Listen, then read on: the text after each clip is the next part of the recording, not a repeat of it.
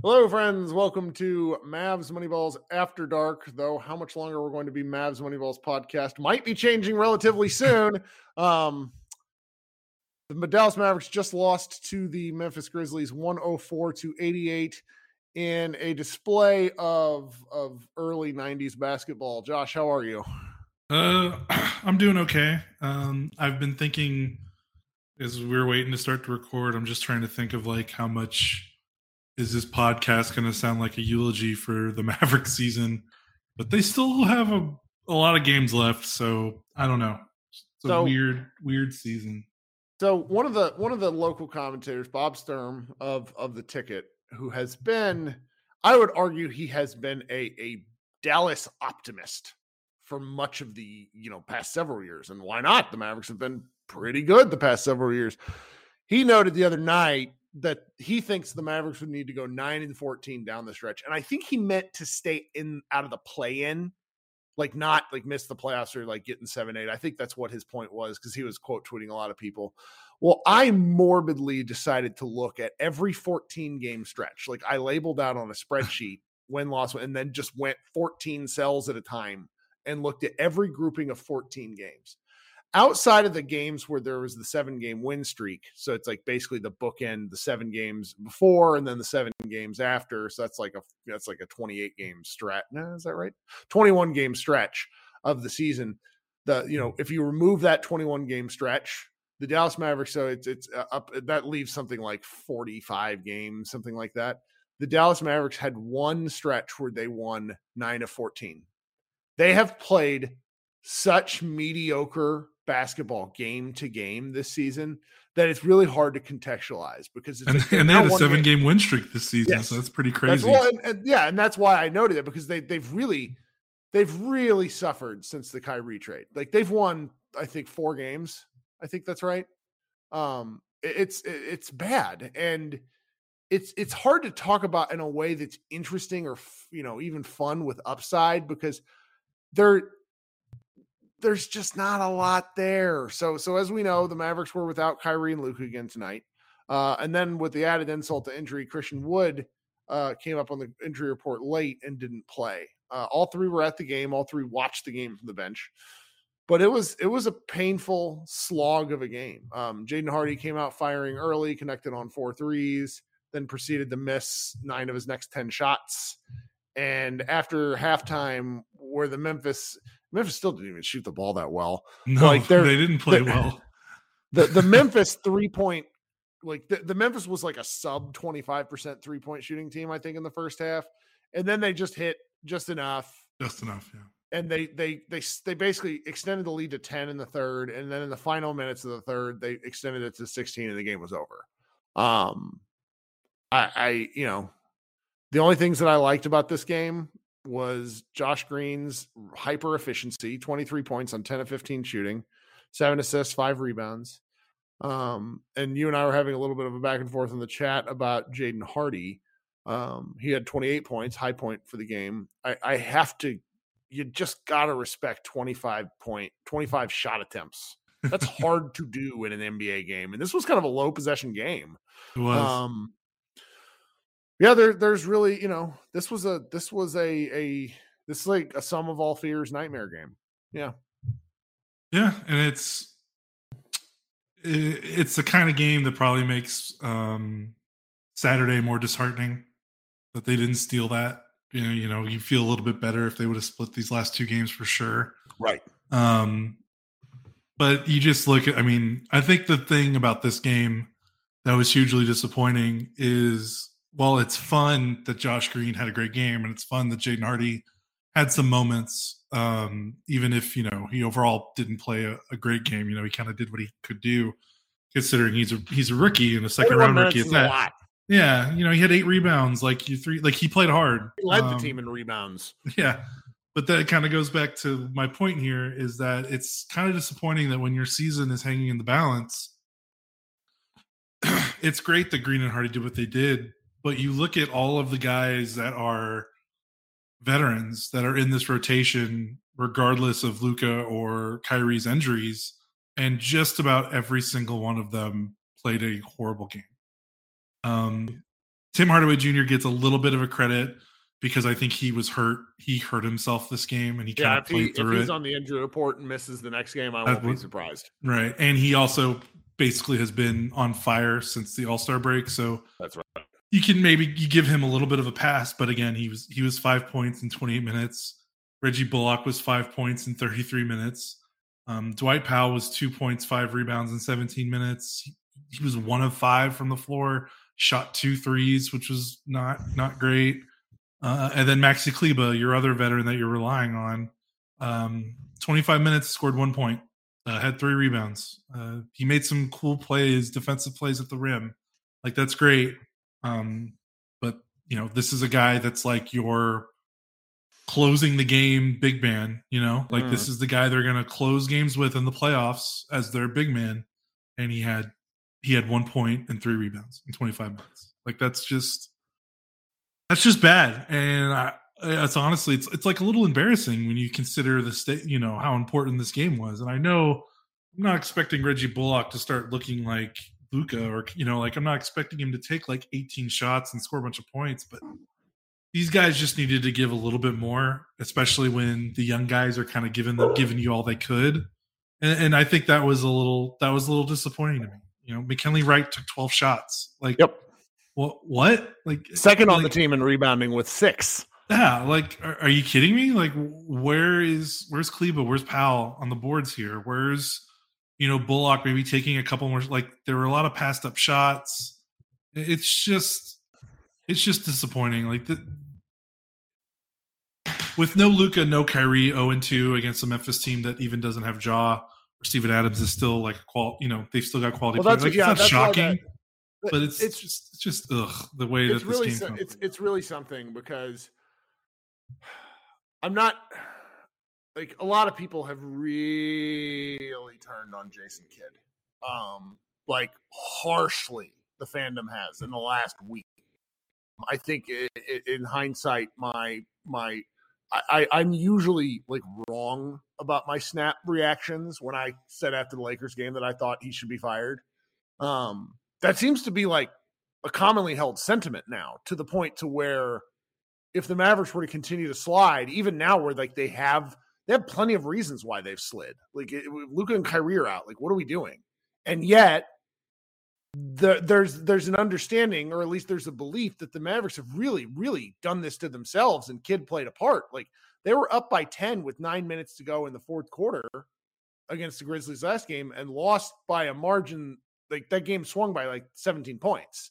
And, Kidd played a part. People were all like, I have all sorts of messages now where it's like, did you just see Kidd sitting on the bench? Doesn't look like he coached at all. And it's, and this is one of these games where I'm like, well, what did people want him to do? Yeah. That's where it's like, that's where I'm like, okay, like, what is he supposed to do here? He played all the players that we wanted him to play. That's right. Played him all the minutes that we wanted them to play. I didn't really notice an awful like rotation, like I didn't notice a lineup that was, I mean, there were some lineups that were bad, but not because of Kidd. It was just because, right.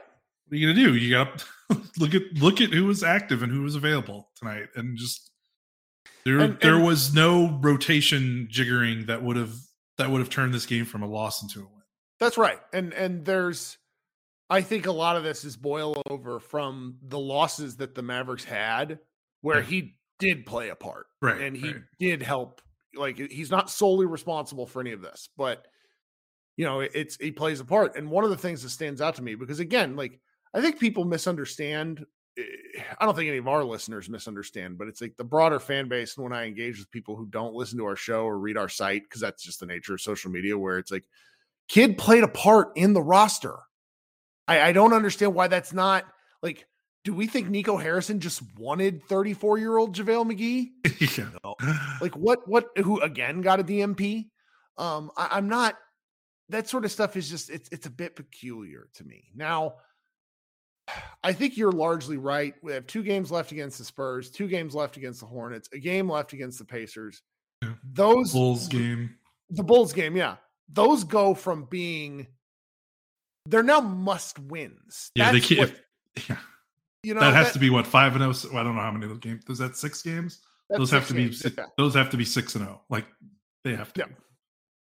And it's just a little on the discombobulating side to say that we're in a must-win situation for any Yeah. of this, for a team that and again, I want to state that they have excuses that I think are actually viable, but what it comes back to is the things that we were pissy about earlier in the year are now coming back to haunt them because they simply have no margin for error.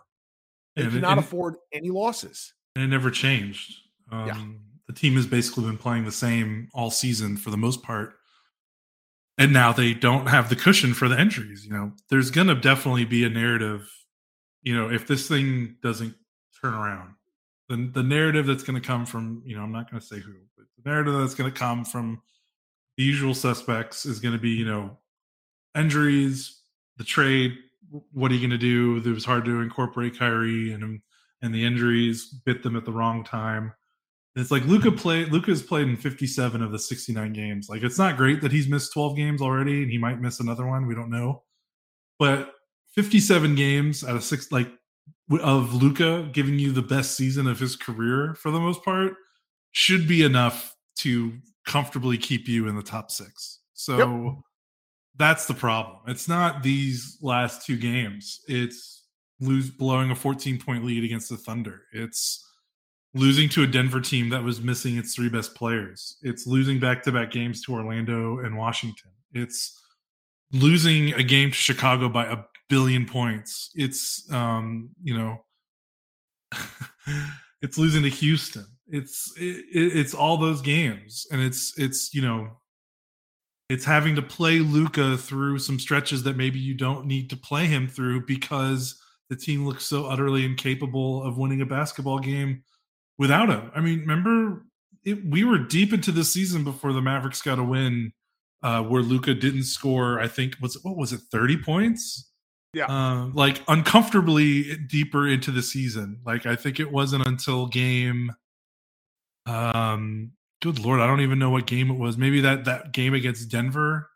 I honestly don't remember. Or maybe that game against, I think that win against Denver on December 6th. I'm just doing a quick skip. But either way, it was deep. Like, Luka had it's not a surprise that Luka is kind of falling apart toward the end of the season because his minutes and his load in October, November, December was absurd. And it's just, they made the trade for Kyrie and it felt like a little too late. Luka was already starting to kind of break down. We'd hoped the All-Star break would rejuvenate him, which it has the last 2 seasons. It didn't really. He had that heel injury and he never really looked right. And it's just, they could have avoided this, but the only way they could have avoided this was if they made better decisions in the summer and things like that. And they're just the sins of the last couple of off seasons where they just didn't improve the roster. Like, I mean, they just didn't.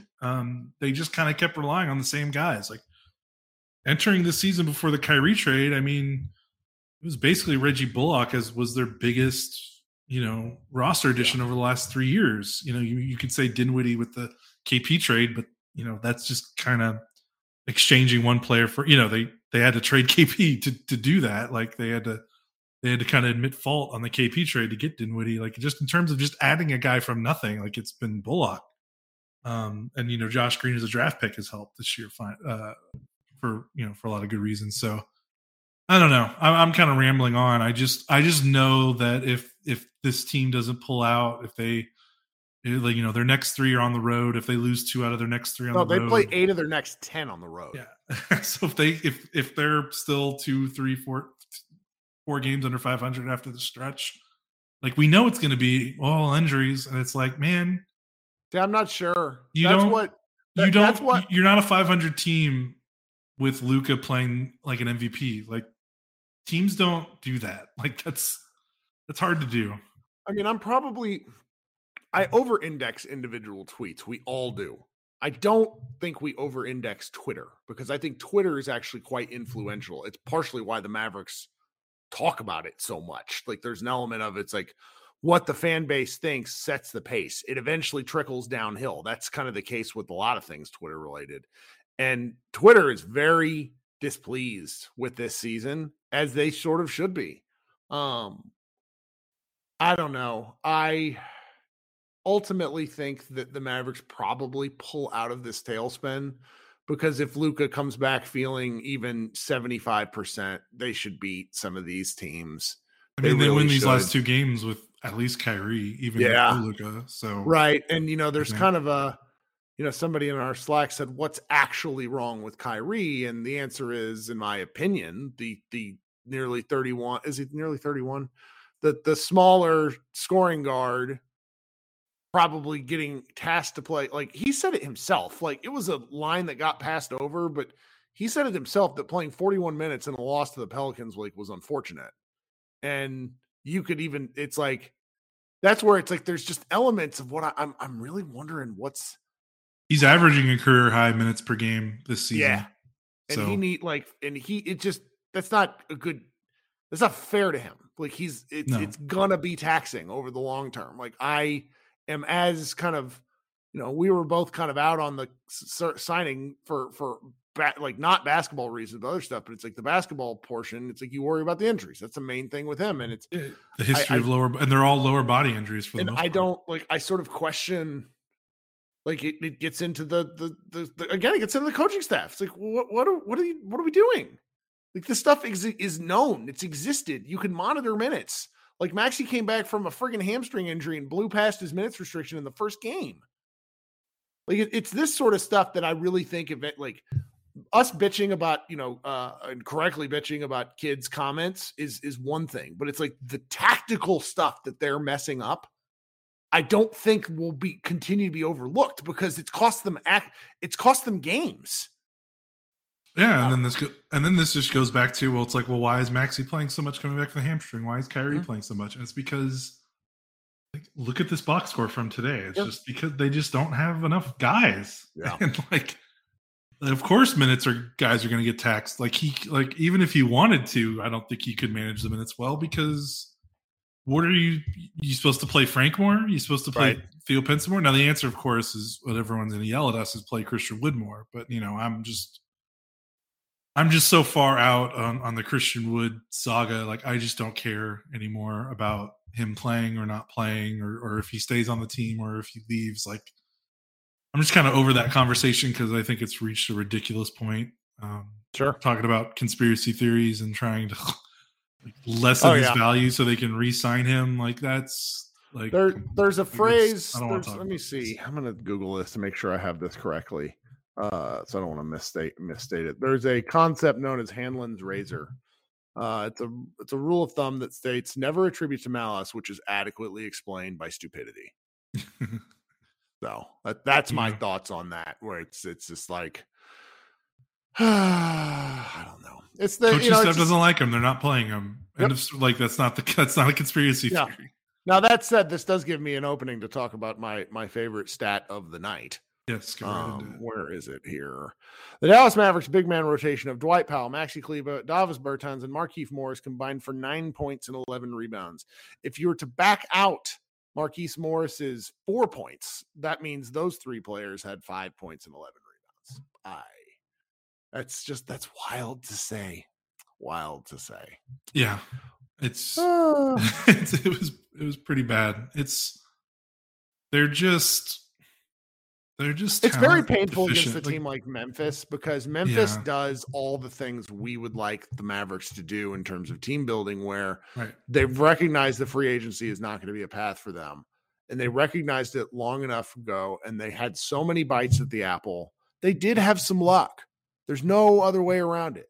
The Mavericks, the Pelicans, and the Grizzlies all had the same odds to move up in the 2019 lottery, and the other 2 teams did. And the Mavericks didn't. Like, that plays a part in this. Luck is certainly a factor, but you also make your own luck. And the Mavericks and the Grizzlies have done such a good job with the team that they've built. It's like David Roddy had his 2 career high games against the Mavericks, and he's just the exact perfect player to punish the Mavericks, because he looks like a WWE wrestler driving the paint. Right. And a lot of people are mad because they're like, oh, of course, some random scrub. Like, it's like, he's not a random scrub. No, he's good. He's a good player. He's like a good basketball player that isn't a great shooter, but like, that's sort of, he was highly regarded coming into this draft. He's not a nobody. I remember Lauren Gunn was like, the Mavericks should give a look to this guy in like April before the season was even over, and she's posted pictures of him. Like, that is a man, because he's just so big. And he moves well. Like he doesn't move for his size. This is a terrible take. I'm gonna get yelled at for this, but he moves like D'Lo Brown. And D'Lo Brown was one of the most athletic wrestlers I remember from my youth. Like, the dude could just move. He was an underrated wrestler. He was a good wrestler. Yes. So yeah, I like that. But you look and like Bane and Tillman could be Mavericks. Like you know, like Tillman was picked after Tyrell Terry and Bane was picked after Josh Green. Now, of course, thankfully Josh Green has made that not hurt as bad. But you look at they've Roddy, Bane, Tillman, Jackson. Like these are all draft guys. Jaren Jackson was their top draft pick. Ja, and then this is without Ja, but like all their guys that contribute.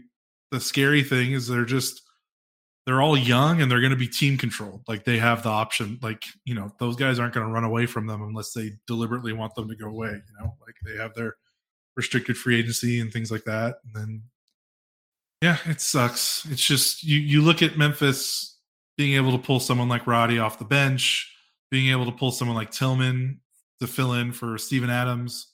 And like for the Mavs, you're looking at 30-something-year-old Maxi Kleber.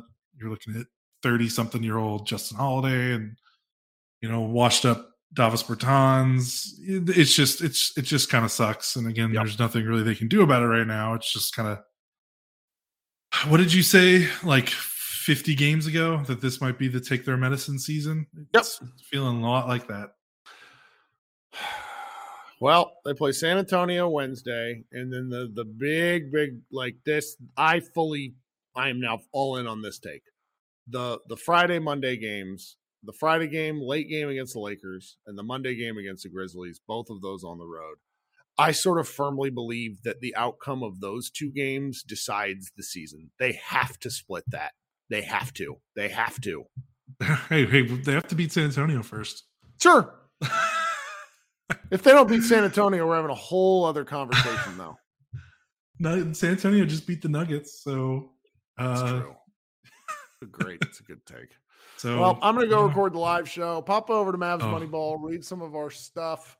We have a kind of I asked one of our guys who really likes college basketball to write, a piece that we should be publishing tomorrow on the NCAA tournament guys that you should keep an eye on, even though the Mavericks I don't think the Mavericks have any picks.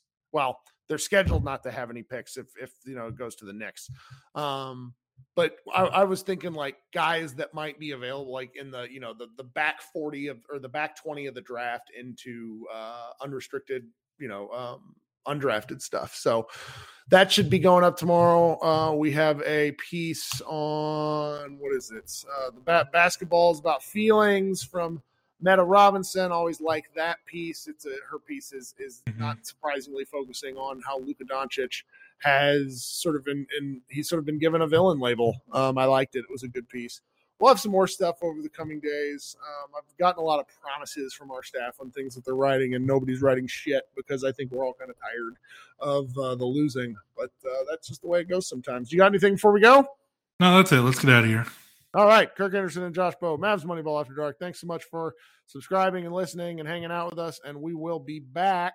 There'll be a show in your feed tomorrow afternoon, and then we will be back for the Spurs game on Wednesday. Have a good middle of the week, guys. Talk soon.